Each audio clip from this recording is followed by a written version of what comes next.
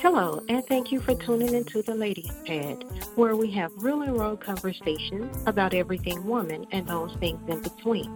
I'm your host, Shalonda Sims, the First Lady of Mixed Night Talk. Tonight, the Ladies Pad welcomes our guest, nonprofit founder and social entrepreneur, Mutima Jackson Anderson, and she'll be talking to us about health and wellness, focusing on diabetes. Welcome, Mutima, to the Ladies Pad, and thank you for joining us. Thank you so much for having me. I am excited to be here. I value this opportunity. Thank you.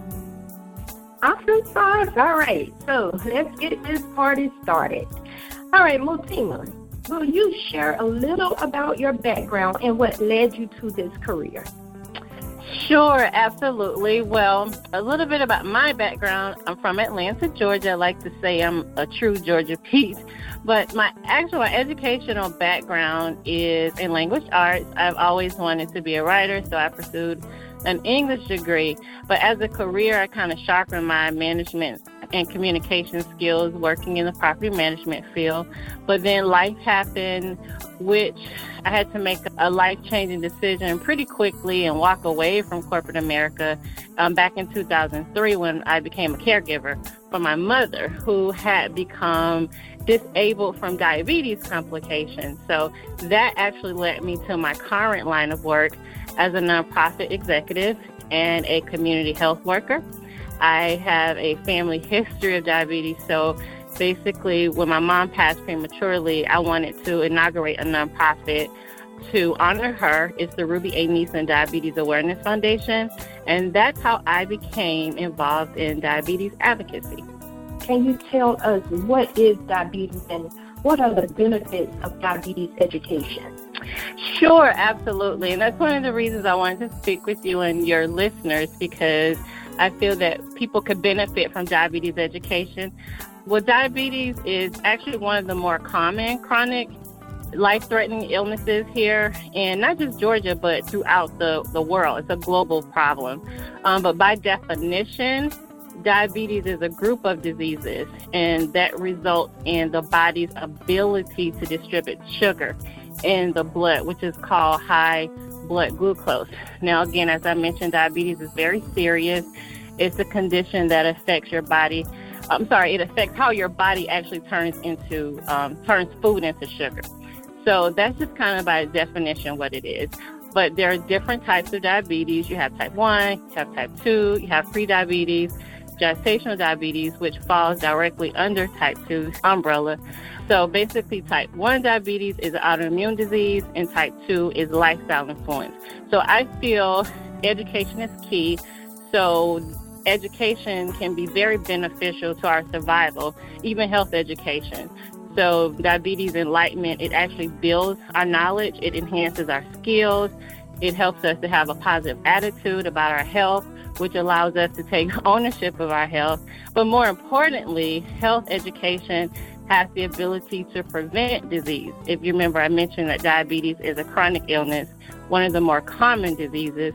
So education can help to actually prevent and just motivate people to improve and preserve their health. And from your experience, what are some symptoms or some things we should look for that would say this is a trigger to get yourself tested to see if you have diabetes?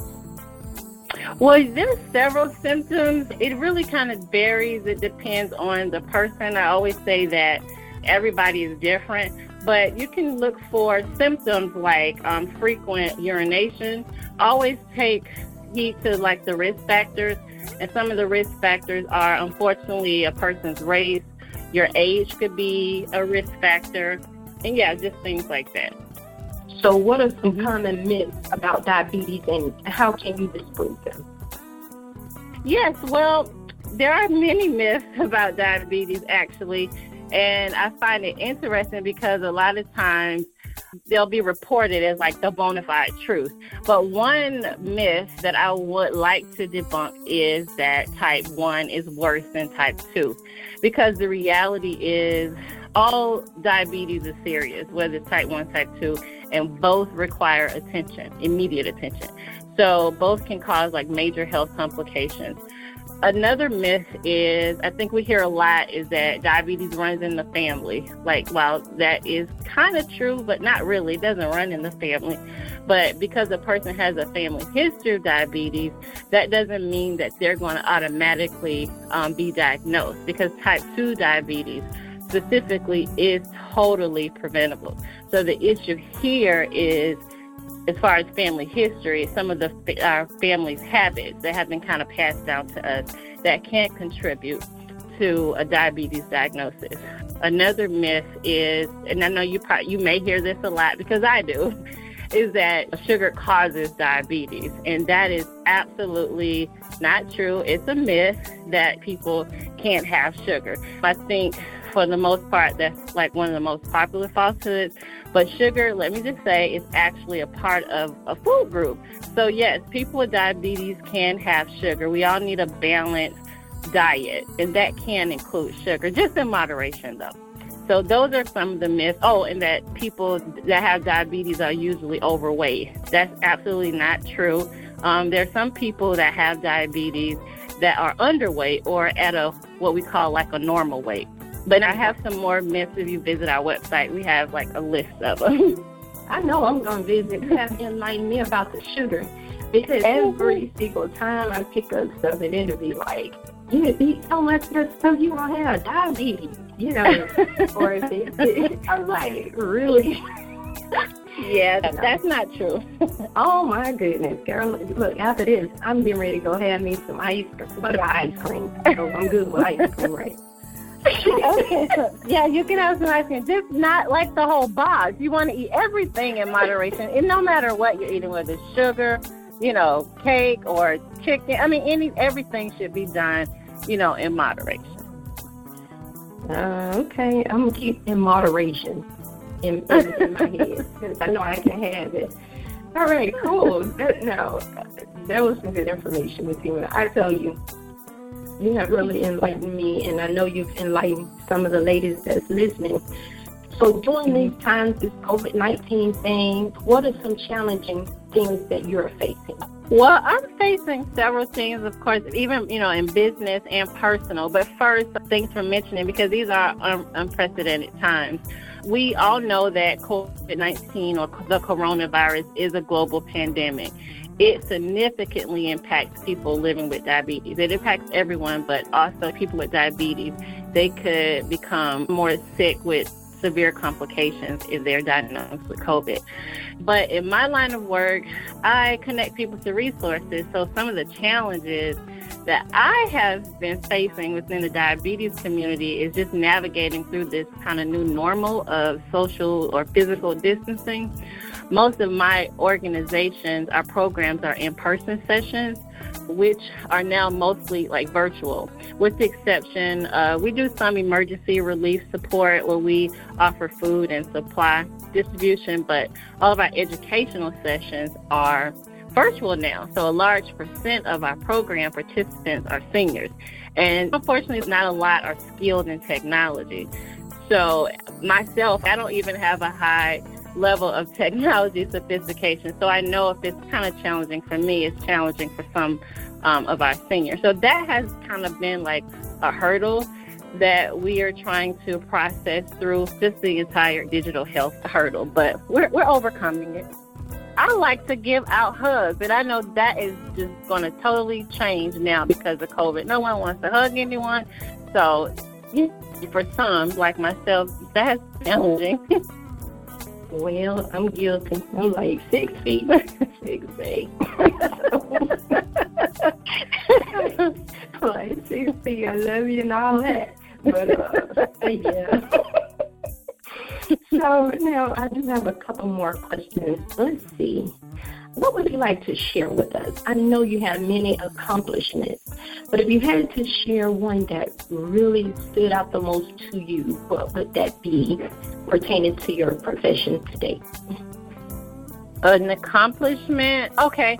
Well, back in 2017, and I share this a lot, but it was really a proud moment. I, as a community health worker, I applied for a scholarship to attend. It's a program called Master Lab Leadership Institute, And out of over 120 applications, I was selected to attend.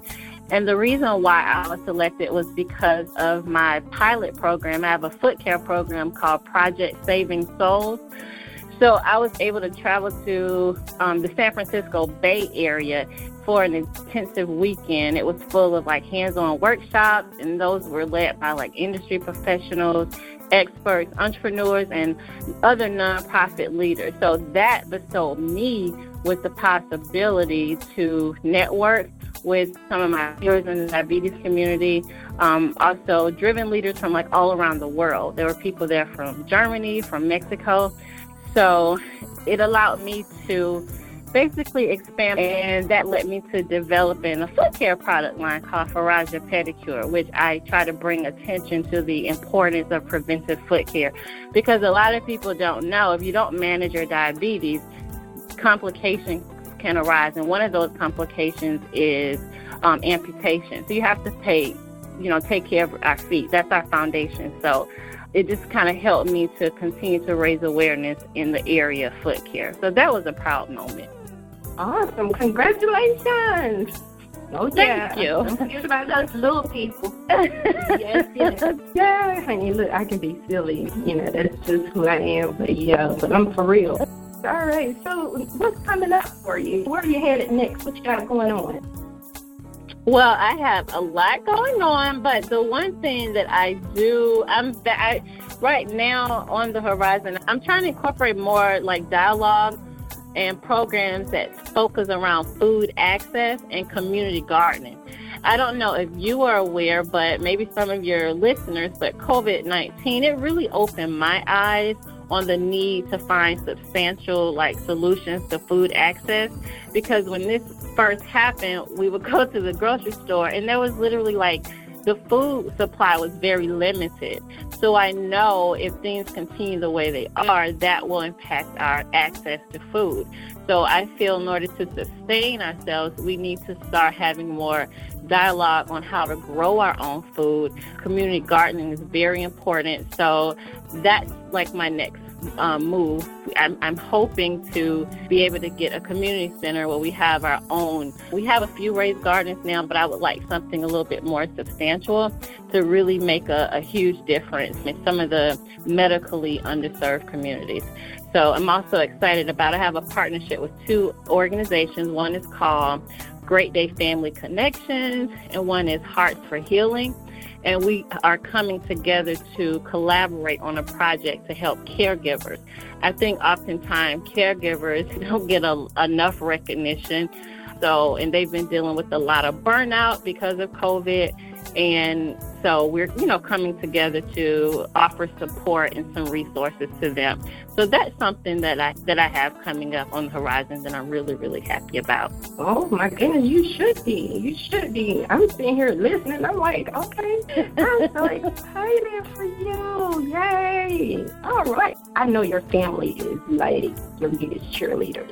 Yeah, they are. But my husband is. I have a really small family right now, but my family, they are. And I have a really good support system, my friends and my associates, people here in the diabetes community. So I'm really grateful for the wellspring of support that I have. And this is so needed. So with that being said, where do you see yourself in 5 years? In 5 years, well, I mentioned I would love a community. We're working to build a community outreach center, so I hope to have that up and running in 5 years. I would love to be able to work outside of Georgia, so I've already have plans to incorporate my nonprofit in Ohio and possibly South Carolina, because the need is really great there. They need a lot of services in that state. And I also see myself working outside of the U.S. I mentioned diabetes is a global problem, so I would love the opportunity to address health disparities outside of the U.S. So now, Mutima, how can listeners get in contact with you? Well, if they need any type of resources or would like to attend some of our diabetes support group sessions, I am on most social media platforms. My organization website is www.fightdiabetesnow.org.